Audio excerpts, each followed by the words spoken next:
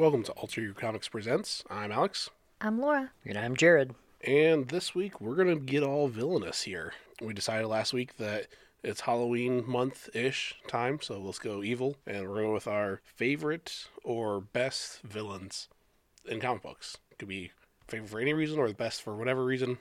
I know I have my reasons for what I chose. I don't know about you guys, but Yep, same here. Nope, I just picked them at random. No, I'm just kidding.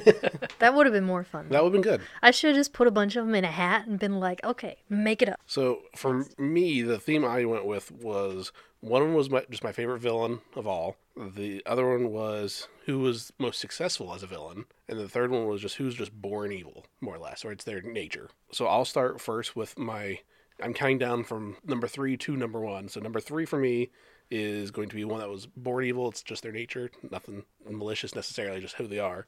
Is Galactus. His first appearance was in Fantastic Four, number 48, back in 1966. That was many a moons before I was even born. Ditto. He was originally the explorer called Galen of planet Ta, I'm not sure. It's Taa. I'm going to go with Ta. Say it with emphasis. And Ta. yeah. Where he was an explorer and bad stuff happened where he ended up becoming the Galactus that we know and fear now. He ended up making his home planet of Ta was destroyed. He ended up making a new homeworld, quote, homeworld, when he became Galactus called Ta-2. Real clever, guys. Did that turn into Tatooine later? No. Tatooine is, no. Okay, Got nothing just on that checking. one. Got nothing on that. That's PG at least. I'll put it that way. I don't want to edit that out also, so let's just go with that. Okay. So yeah, Galactus is, we all know and love and or fear him, where he destroys planets, devours them, because he has this never-ending hunger, I guess. And he has his Heralds of Galactus. Most famous one I would say is Silver Surfer. Yeah, I don't know what else to say other than he's just evil by nature. It's nothing against, he's not actively, I'm going to choose you or you or you to kill. No, I'm hungry and I need to eat. And circle of life. Yeah, it's kind of like us against ants. Ants might think we're malicious, but we're just going about our business. They just need to stay out of our kitchens. That way we don't need to kill them. We have fine boundaries. We've clearly defined, hey, you get the outside, we'll get the inside, whatever. But no, they have to cross that line. I don't think And they then know they do. Die. And then we have ant traps and mouse traps for whatever mouses come too, because I was getting ready to say that, so why not? So yeah, just Galactus is my number 3 pick because he's just evil by nature, nothing by no malice really behind it seems. So who wants to go next with their next pick, or their first choice, or third choice, however you want to look at it? I think I'll let Jared go first. Okay, I don't really have an order of first to third. I'd pick 3 characters I like. I think my third probably will be my favorite, but I'm going to start with Sinestro from the Green Lantern universe. His first appearance was in 1961 in Green Lantern Volume 2, number 7. I really liked him because he started out as an ally. He was a Green Lantern, and he was the one who trained Hal Jordan, probably the most famous Green Lantern. And he used the Green Lantern ring to instill fear to keep star systems in line. And for that, the Green Lanterns banished him. He would come back and fight Hal Jordan and the other Green Lanterns several times, but some of his biggest situations were he murdered an entire star system before the Green Lanterns were able to stop him.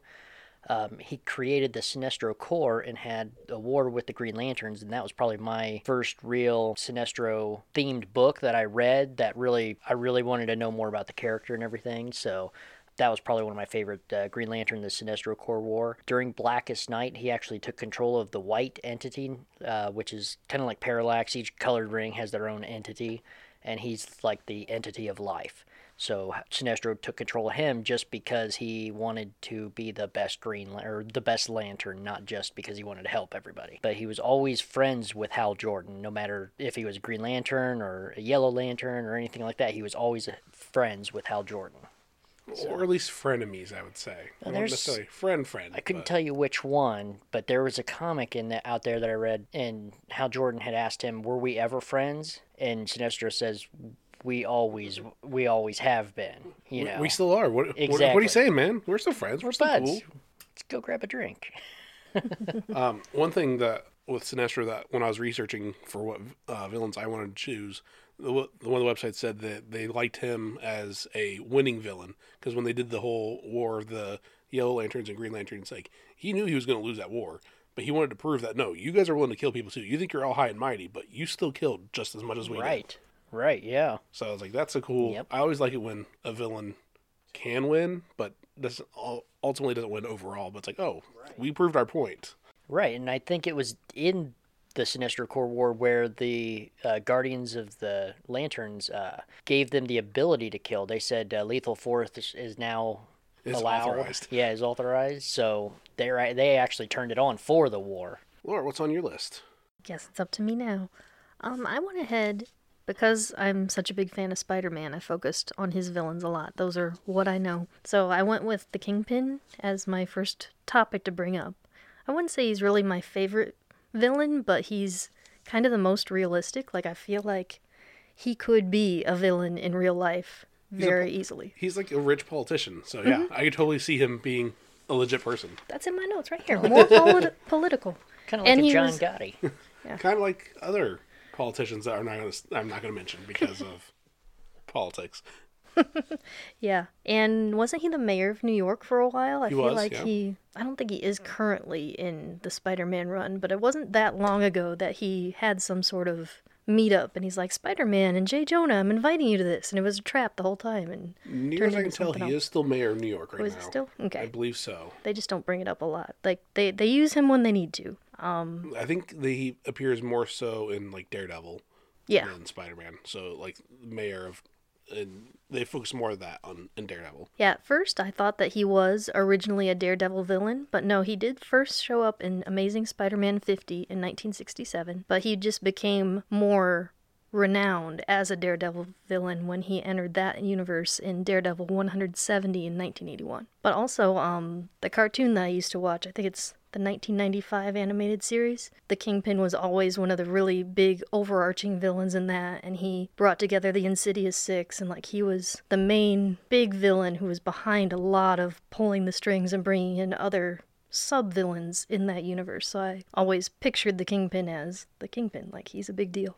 He's the kingpin of crime. He can hire whoever supervillain he wants to do his bidding.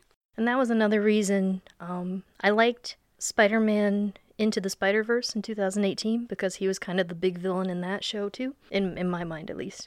And so, since that harked back to the cartoon I was used to, I gave it more points. Yeah, and he's been, like we said, Daredevil. He was in the Daredevil Netflix show. He was the main villain in that as well. And I forget who the actor was that played him, but he did a phenomenal job as him. The actor also played in Full Metal Jacket. And was also in Law and Order forever. Yeah. Something D'Onofrio. I can look it up. But he did a really good job. He was amazing at that role. Yeah, and I know like a lot of the Netflix people are saying, hey, Marvel, Disney, if you want us back, we're cool with it. And he's definitely one of those that's like, no, yeah, I'll be Kingpin again. Sure, that was great. I mean, Yeah. and he did a phenomenal job as it. I would not be upset with him doing that. Vincent D'Onofrio. He was also in Jurassic World, the first Jurassic Oh, World yeah. movie, for all of like 5 minutes, and then he got dinosaured. No, he was in there a little longer than that, but it was like at the beginning. I guess you mean 5 minutes total Yeah, screen time. yeah. My bad. But he was in for like 2 minutes at the beginning, and like 5 minutes at the end. So yeah, he did a good job as Kingpin. I liked him better than whoever they had for the Daredevil movie. I forget who they had. I couldn't even tell you who. Yeah, doesn't matter. No, it doesn't. Not continuity anymore, so oh well. Yeah, that was a rough movie. That could be our bad movie night movie. Possibly. So moving on, my next pick, number 2 pick, is also a Spider-Man villain. It is Mysterio. First appearance was in Amazing Spider-Man number 13. That was back in 1964. I'm starting to see a theme here. All of our favorite villains are from like the 60s or so. They started out well. They've been around long enough that they can build huge character arcs or story arcs with them. But the biggest reason for me why Mysterio is such a good villain is because he's just a normal dude that has good. He was a special effects person, so he has good craftsmanship and. He's pretty smart, but not like genius level smart. But he can like, I'll just illusion everything. I love what they did with him in the movie, with the Spider-Man Far From Home movie with Jake Gyllenhaal, I believe. And it was like, oh, this is really, I can see how you could screw someone's mind by like, oh, what's reality and what's not with all that. And like, they really made him an actual cool villain. I know in the Spider-Man 2 video game that I played, Like, he was like, oh, he's now where's Mysterio's attacking? He's like, he's robbing a Quickie Mart. Oh, wait, what? So then it sets up a big fight. You go over and you get ready for a fight. His health meter is like 5 bars full. One punch immediately drains him dead. He's dead instantly. It's like, well, they just set him up to be a big weakling and whatever. Like, that was a fun joke. But going back to why he's good, other than the movie, was the Old Man Logan story arc. Made him they really showed how underpowered that everyone has utilized him. We're like, no, he manipulated, brainwashed, whatever, Wolverine into thinking that all of his friends were not his friends, and he had to murder all the X-Men. Mysterio alone did that, which that's pretty cool and pretty awesome to have. Like, all right, well, villains are taking over, whatever, we did this, and part of what happened was because we made Wolverine kill everybody, or a vast majority of people. Pretty much all the X-Men. Yeah. There's no one left. Yeah, other than him. And for me, this category was for me, when I was figuring out a villain, I wanted a villain that was succeeded at their mission. And that's the biggest success I could think of was Old Man Logan, that whole world, mostly because of Mysterio himself succeeded at that. I mean, everyone else had their part, but like that's a pretty big chunk to take care of. Yeah, the X-Men? Yeah. That's no slouch. You think for Marvel, there's X-Men and Avengers, and everything else is like, whatever. But if you... Spider-Man? Well, he's an Avenger. Once an Avenger, always an Avenger. Okay. So, but Good save. If you can take out a big chunk like that by yourself, then kudos to you. Well, he kind of still used Wolverine, but if you can convince Wolverine to do your bidding... Either way, yeah. I mean, for me, like, that's... Holy crap, that's impressive to be able to take out that big of a chunk, more or less single-handedly. It made Wolverine no longer Wolverine. He just went by James Howlett, or James again. Or no, Logan. No, it was Logan. Yeah. I was going to say, it was Old Man Logan, that's right. So he dropped the Wolverine. He's like, nope, I'm never Wolverine again. I'm not going to pop my claws ever again. So he essentially destroyed all the X-Men, including Wolverine, at the time. So that was my number 2. That's a good number 2. Thank you. So Solid. That's a solid number 2. Well, I'm going to go with somebody who debuted a little later than the 60s in 1980, Deathstroke. He first appeared in the New Teen Titans number 2. He's more of a mercenary than he is a villain in my eyes, but I always liked him fighting the Teen Titans and even the Justice League at times. He was enhanced, almost like an evil version of Captain America, in a sense. He could see the Flash moving at his speed and everything like that. Which is not an easy task. No. There was plenty of instances where he really showed he was evil. One of them was he drove his daughter insane and made her stick kryptonite in her eye socket that she cut out to be like him to go fight Superman. Like, that's a little That's super intense. Crazy. That's not intense. That's crazy. Yeah. That's full on crazy. So another one was he dropped a character called Chemo onto Bloodhaven. He's a big green chemical bomb type of guy. I couldn't tell you much about him. There's not much to tell. He's only on this list because of Deathstroke. Exactly. Exactly. But one of the biggest things, or two of the biggest moments that always stuck out to me was in Identity Crisis. He fought pretty much all your big league Justice League members. He was able to stab the Flash, break Green Lantern's fingers, and throat chop Zatanna and make her throw up so she couldn't speak, all in the same fight. That's so a lot. That's no slouch when you can do that to some of your heavy hitters of the Justice League. But the main one for me was where he orchestrated the Judas contract from Teen Titans, where he plugged Terra into the Teen Titans team and had her betray them and basically learn all of their secrets and try to take them out one by one after that.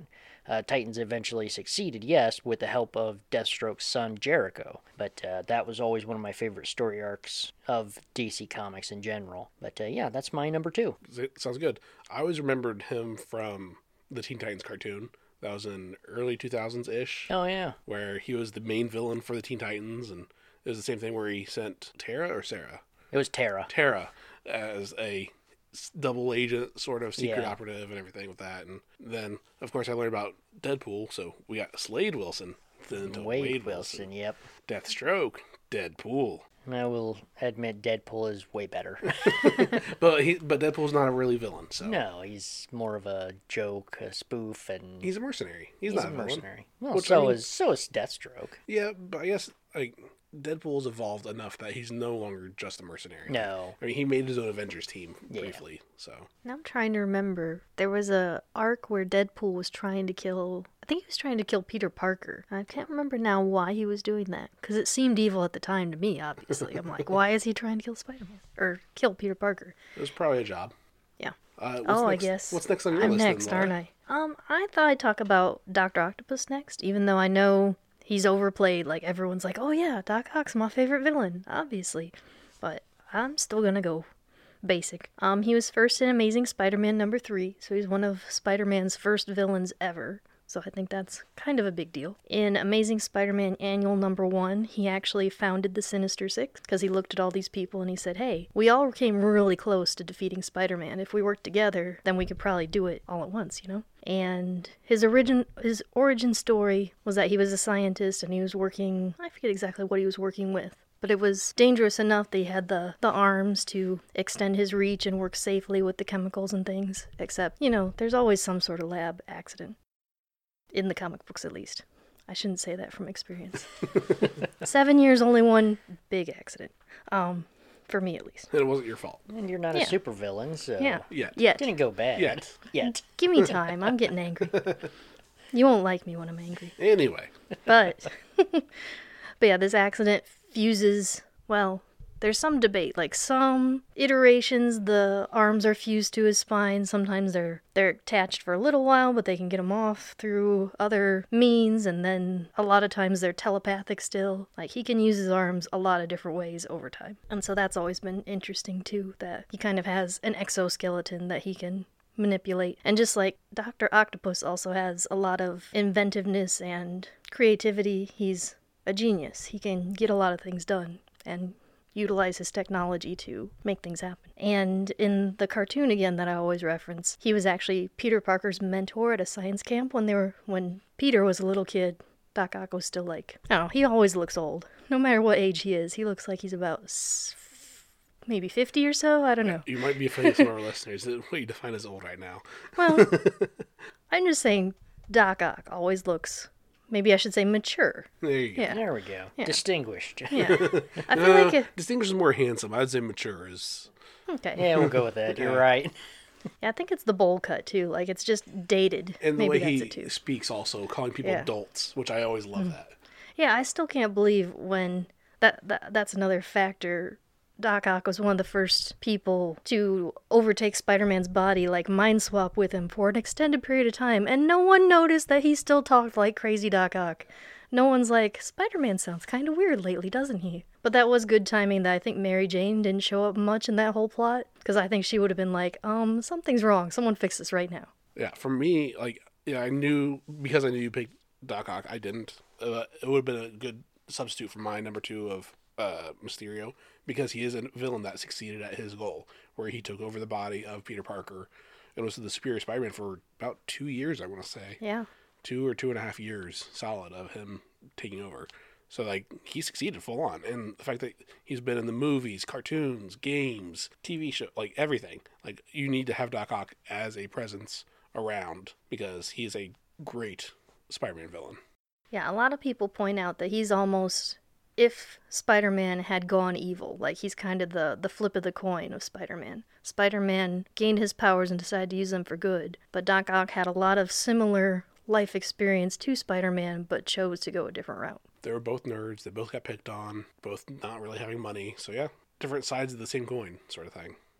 My number 1 favorite villain, best villain, whatever villain list we're talking about, for me is Magneto from the X-Men. First appeared in X-Men #1, right at the beginning. That came out in 1963. A little background for him. He was a survivor of the Holocaust. His family was raised were thrown into Auschwitz, where his parents and his sister all died in a mass grave. He died also, or they thought he was going to die, but he dug himself out, probably because of his ability. They're not really clear on how he survived that part, but he survived that and then ended up becoming the mutant, the leader of the Brotherhood of Evil Mutants, I think is what it is, or Brotherhood of Mutants, that we know and love and fear. And now recently, the last 10, 15 years or so, he's going back and forth with not so evil. He's joined the X-Men several times and still has somewhat evil ways, but not full on. Stan Lee himself actually said he's not really a villain. He's just he's looking out for his own people. He saw the worst of humanity in World War II with the Nazis, because he is Jewish also. Like, he saw the worst of the worst, and he's just like, no, this can never happen again. We have to protect our people no matter what it costs, because if we don't, then we're going to be, same as what happened to the Jews in World War II. So we need to take care of our own. Now, you look at that compared to Magneto, like, oh yeah, we do need to take care of our own, but like through peaceful ways. So that's why they clash at the beginning and everything. But for me, like, when I look at the villain of Magneto, like, he does have a lot of good points and what he's seen, what he's lived through. Like, yeah, he saw the worst of the worst and survived it. Like, you can't blame him at all for not having any hope at all in anybody at that point. So for me, that's so the number 3 and 2 are just born by evil by nature, evil by succeeding with the evil. And this one's just like most relatable, I would say, for me, is a most relatable villain. Like, I can totally get his point of view. Like, no, these guys are pretty bad, so screw them. If we don't attack them, they'll attack us. I'm not saying it's right, but he definitely has some very valid points to that. If you look at what he's seen, I mean, he watched so many Jews get wiped out. Oh, yeah, in horrific ways, too. Not even just like, oh, they're murdered. Like, no, they're murdered painful, awful ways. He didn't want to see that happen again. Right. For me, it's hard to beat him as the best villain, because, like, if you make the person relatable, then that's a conflict. Like, should we even stop this person then? Because they make a lot of good points. Yeah, one of the best villains is definitely one that you're like, well, maybe we should still let him, because he's getting his, like you said, getting their way. Right. Yeah, like I said, he was doing about the wrong way, but he definitely, like, I agree with you to a certain degree. Like, you're starting to cross that line. I don't believe you anymore, but, like, tone it back, and then, sure, we're on the same page. Kind of like Killmonger in a Black Panther movie. Yeah? Yeah. Everyone thought he was right, and he ended up being right throughout the whole movie, but, Black Panther still kicked the crap out of him. Right. Well, and for me, with my criteria before of, like, a villain that's by nature, well, he was kind of raised in the middle of that, so that checks that box, and a villain that had won. Well, several times he has joined his own mutant colony. Like, right now, they're doing the House, I think it's the Dawn of X right now is the whole story arc with X-Men, with everything, where all mutants are all together on Krakoa. He's part of the secret council, he's part of the head council of it. He is reformed, but he's still winning also. The whole House of M, when he was in charge of the whole world during that universe, that little pocket universe. I mean, that was due to his daughter, but still he was in charge of everything, so that'd be him getting what he wanted. So for me, it checked those boxes. So, like, yep, Magneto's number 1 for me. There was one, I don't remember if it was like Ultimate Universe or something, but he used his powers to rip the adamantium off of Wolverine's skeleton, and it killed him, I believe. Well, they've done that several times, and where sometimes he kills him, sometimes he usually doesn't because of his healing factor. Like, or he'll flatline, but then regenerate back. I think the most notable one was, I want to say, Age of Apocalypse. Maybe that's what I'm thinking of. And they had, like, feral Wolverine, too, for a while. Like, Wolverine went completely insane. It was like, all right, he's just a murder machine with his bone claws and everything. So, yeah, whenever I see Wolverine, like, all right, I'm picking a fight with Magneto. Bro, your whole body's metal. Yeah. But I guess it probably is magnetic, but there are some metals that aren't magnetic, so... There are, but they have shown the adamantium is magnetic. Okay. I missed it. So... Even if it wasn't, though, like, Magneto can fly because he can manipulate the magnetic fields of Earth. So, like, he can still theoretically move anybody at that point then. Yeah, true. I mean, in the movies, he broke out of his security cell. From someone having too much iron in their blood. Yeah, which was really cool and really sick and twisted. He is an Omega-level mutant, and you don't want to cross him. No. So, follow that one, Jared. All right, I'll go with my top pick. My favorite of all time was the Joker. I looked it up on DC Fandom's website, and it says that the Joker has more than 616 kills in the DC universe. See, they could have just said 600, but I think they picked 616 for 616, which is the Marvel universe. I think they chose specifically more than 616, more than 616. My best guess. They could have. I didn't even catch that. That's pretty good. But he's one that's constantly tries to get Batman to kill him, so Batman can break his one rule. Batman doesn't kill. The Joker is constantly trying to get him to do that. He's always messing with the Batman family and just going after every one of them in a certain way. He really goes after Jim Gordon quite a bit too. During No Man's Land, he kidnaps a bunch of babies to lure Jim Gordon's wife Sarah to save them, and he ends up killing her. Later on, may have been before No Man's Land. Yeah, because Barbara was Oracle at that time. But, during the Killing Joke, he cripples Batgirl just to show to Commissioner Gordon that somebody can go crazy just by having a bad day. And he takes pictures of her naked body as she's been shot, after she's been shot in the stomach, and there's implications of rape. They've never really said one way or the other, but there's been heavy implications. But they really show the torturous side of the Joker in those.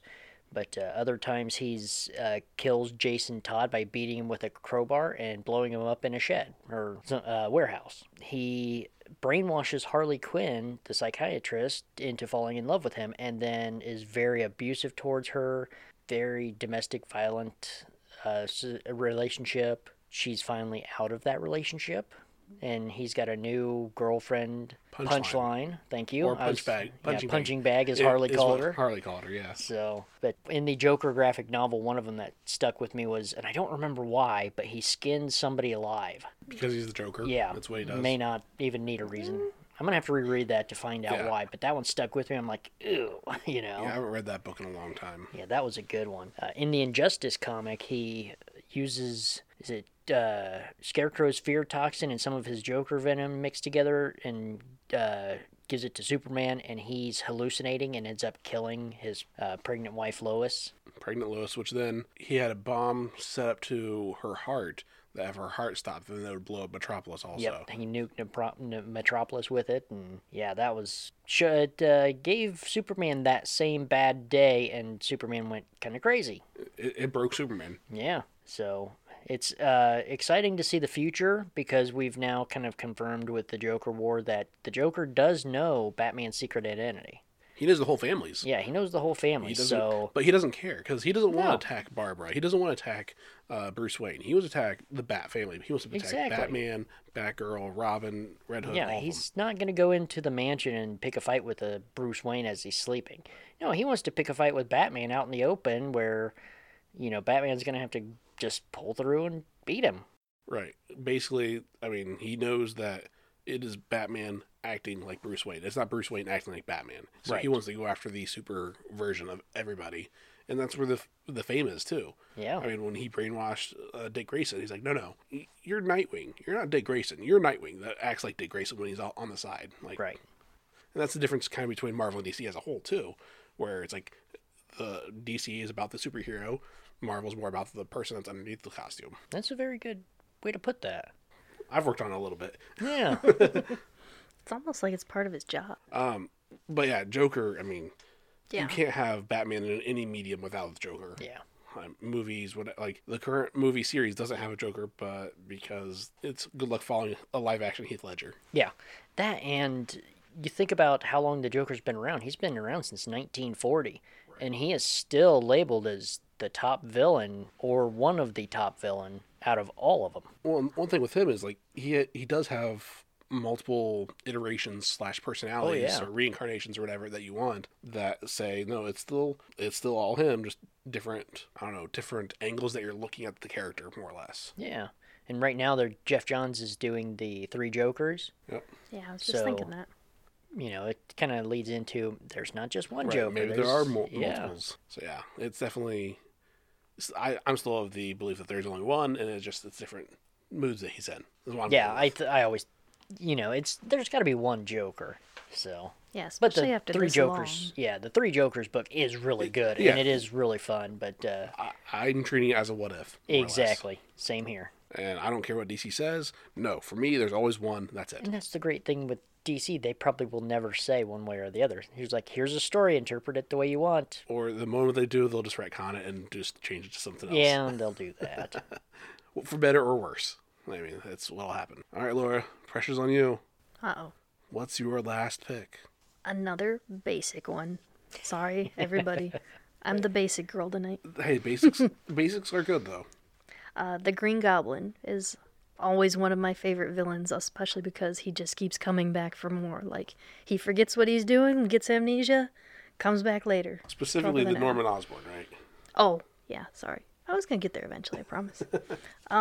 So yeah, since you mentioned that, the first appearance of the Green Goblin in the Spider-Man comics was number 14 in 1964, but then Norman Osborn isn't actually introduced until Amazing Spider-Man number 37. And shoot, I forget now, I should have looked it up better.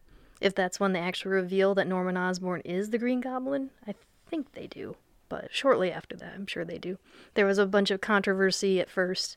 Did they want the Green Goblin to be a character who was actually introduced and someone they knew and was that close to Spider-Man? And I'm really glad they went that way, because I guess there was a controversy that it would just be some random businessman. Like, no one you'd known before. It would be a reveal that really disappointed, I think. A big reveal that no one cares about. Yeah. But we care now. Yeah, and I always think that it's been a great plot that Norman Osborn was someone that Spider-Man knew and saw as kind of a father figure, and Norman always looks at Peter as like the son he wished he had over Harry, which sucks for Harry, but then that leads into Harry becoming the Green Goblin later too, and Harry's son Normie becomes the Green Goblin. There are lots of Green Goblins. It's kind of ridiculous. That family is messed up, in short. Oh yeah. 3 generations of awful craziness. At least. Yeah, one of the snippets I was reading on Wikipedia made it sound like Norman's father was also not so great, but he wasn't a goblin level bad, but I mean, still abusive, not great. Super rich people tend to be not great, so. I'm actually not 100% that his father was necessarily super rich, but he wanted to be. He made a big deal that you needed to be to get ahead in life. So maybe I'll just say super greedy people tend to be not great people then. But yeah, I've always been impressed that Norman, in most of the iterations I've seen, like between comics or cartoons, he's also a genius as far as I'm concerned. Some people downplay how he can use technology, but I think that he's right up there with Spider-Man and Doc Ock with his level of intuitiveness to get things done and create things. And that was another subplot in the old cartoon. The reason Norman was working on all these things was the Kingpin asked him, hey, make all these weapons, do all this stuff. I've got plans, and a lot of it ended up being to kill Spider-Man. And then in the movie, I liked, well, I guess I should say, the first Spider-Man movie in 2002. Something, too. 2002. Yep. Willem Dafoe. Yeah. Yeah, I thought he was really great at it, too. And he did a great job of talking to himself when he was going crazy. He played a great crazy person. Like, I totally thought, yep, that dude's crazy. But I really liked the aspect in that Norman and Oscorp, they were creating weapons for the military. And I thought that made a lot of sense, that they wanted armor and all this technology to take to war. Because why else would he be having all these weapons? Like, oh, yeah, it's a logical... Like, they never really addressed that in the comics or anything beforehand. Like, why do you have this weird stuff? But yeah, it was a great... Oh, well, yeah, that makes sense. That tracks.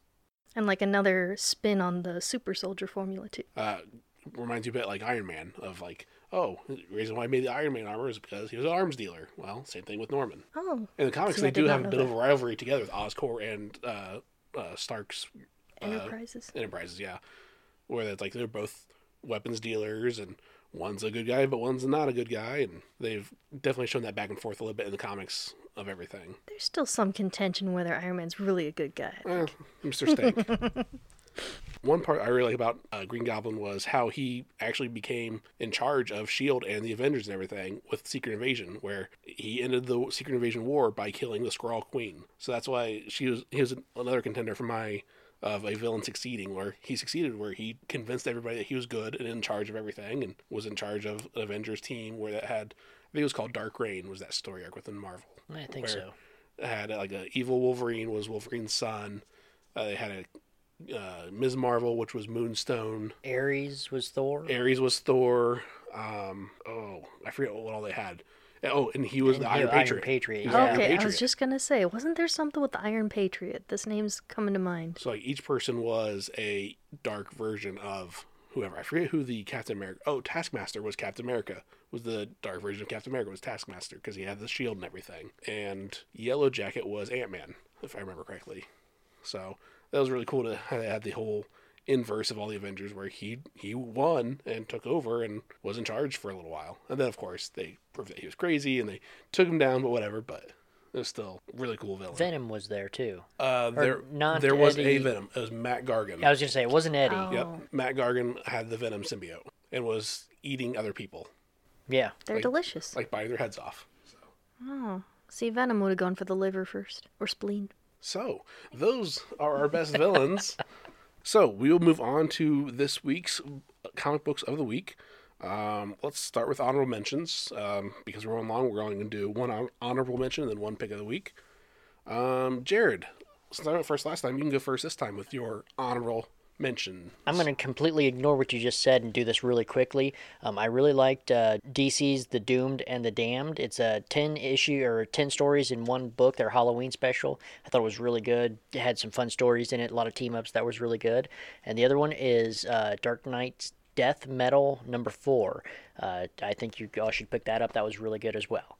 So, if you like Dark Knight's Death Metal, then keep it on. That's right. And there's rumors that in January that DC will be jumping to the future like 4 or 5 years after this, where it's like the next generation of heroes. Supposedly where the 5G was supposed to be, but they're rebranding it to like a brand new start, a fresh start. Something like that, yeah. It's supposed to be Yay. through January and February, a time jump, and then theoretically go back to normal stuff afterwards. Yeah, we'll see what they do. We'll see. What's your honorable mention, Laura? As sad as it sounds, Amazing Spider-Man is only an honorable mention. Number 50 was this week. It's the beginning, I think, of Last Remains. Yeah, Last Remains Part 1. The big thing is they reveal who Kindred is, so if you've been placing bets on who Kindred is, get your money out now. Which they've been teasing Kindred since issue 1 of this story arc. Yeah, I kind of forgot about it because it's been so long. I'm like, oh yeah, they never did explain who this guy is or what he's doing like or blah, blah, blah. One page, like every 3 issues or so, they'd mention him. And let's see, what was some highlights from it? The biggest thing is we get to see who Kindred is. Yeah. It's the fallout of Sin Eater with Norman Osborn coming back as Green Goblin. So he's talking Norman's like, I had to do this and whatever because of the guys behind Sin Eater is the bigger problem. Sin Eater was just like the appetizer. We're getting to the main course of the big bad of what's going to happen. Yeah. And there's a scene where Osborn's explaining to Dr. Kafka, who's also back from the dead, why they don't need to, like, kill Kindred or not just stop him. They need to save him. Like, Redeem him. Osborn has a personal interest in this whole thing that we didn't realize before. So check that out. And my honorable mention is The Vein #1.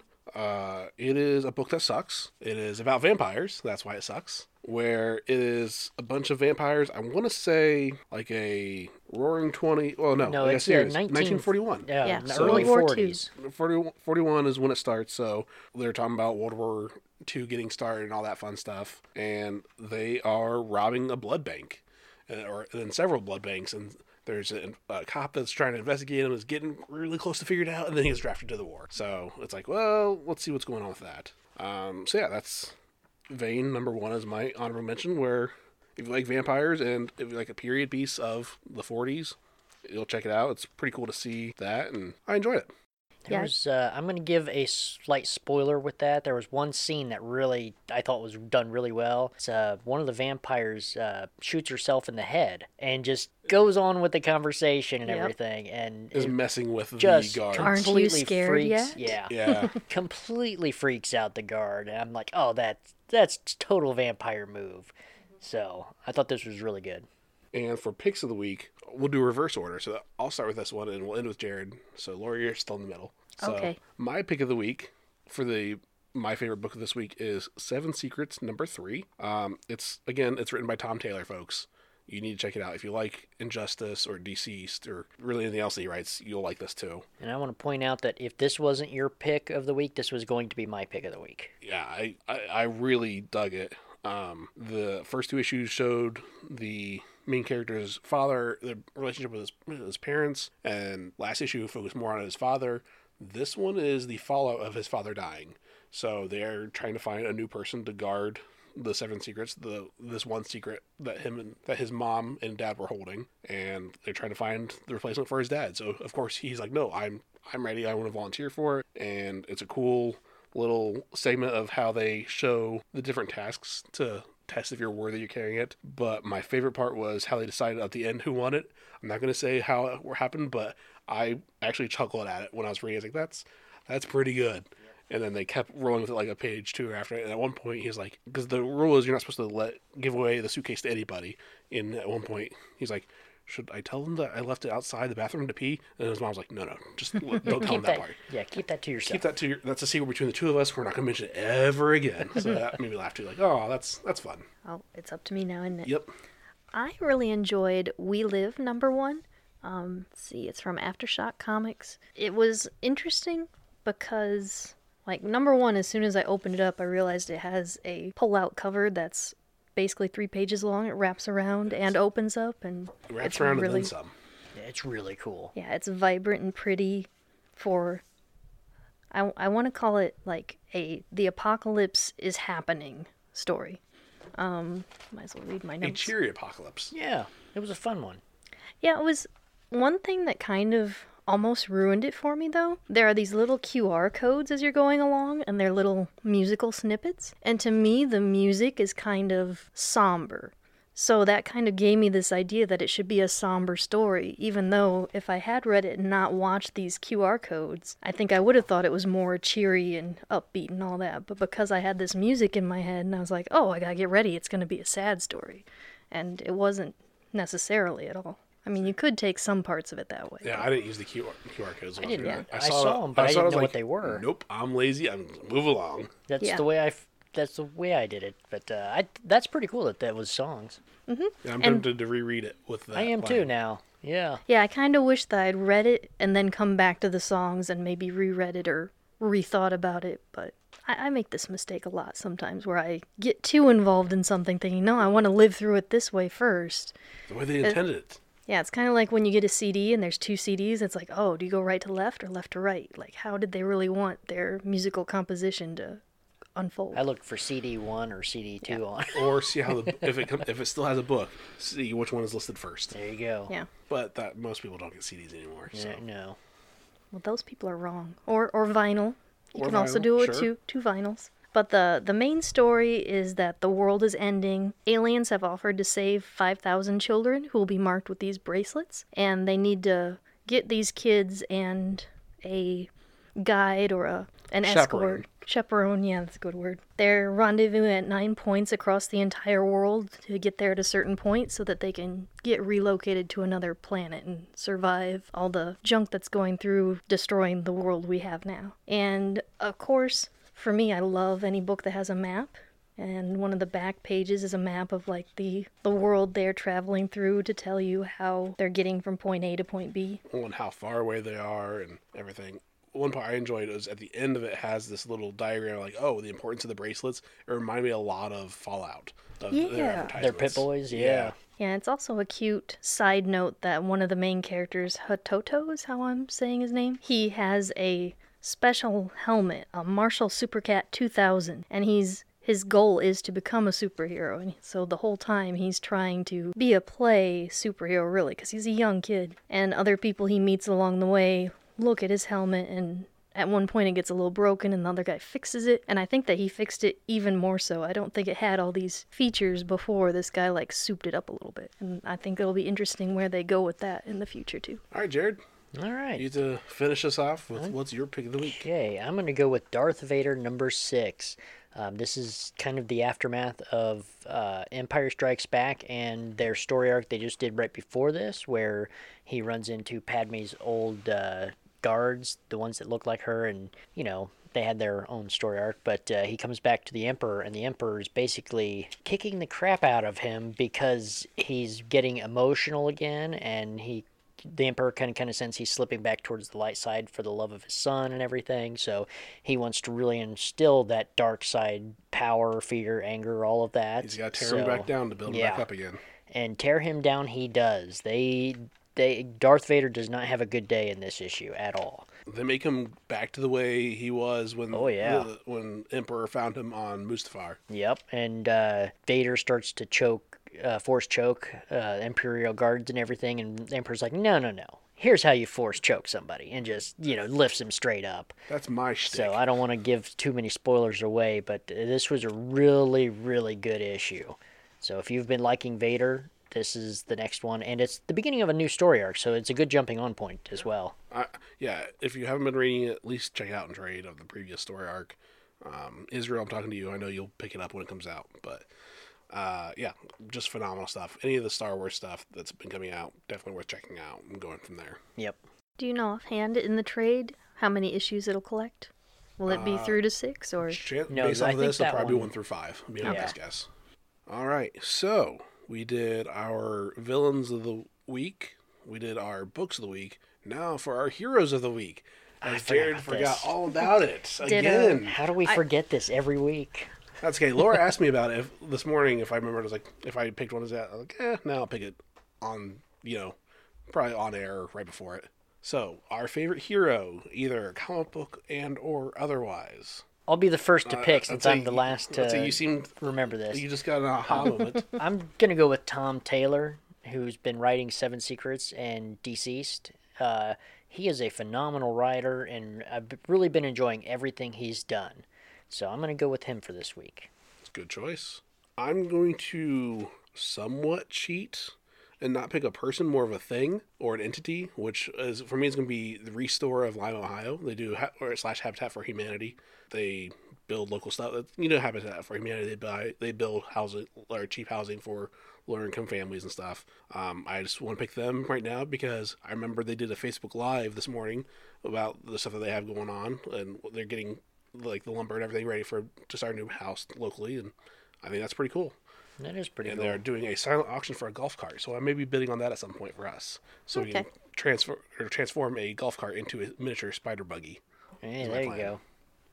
So I won't pick the Habitat for Humanity / Restore of Lima. That makes me tempted. I should make you my hero and be like, you're going to get me a spider buggy? Well, it's a silent auction, so we have to bid on it first, and then we'll have to remodel it. Okay, fine. You're not my hero. Not yet.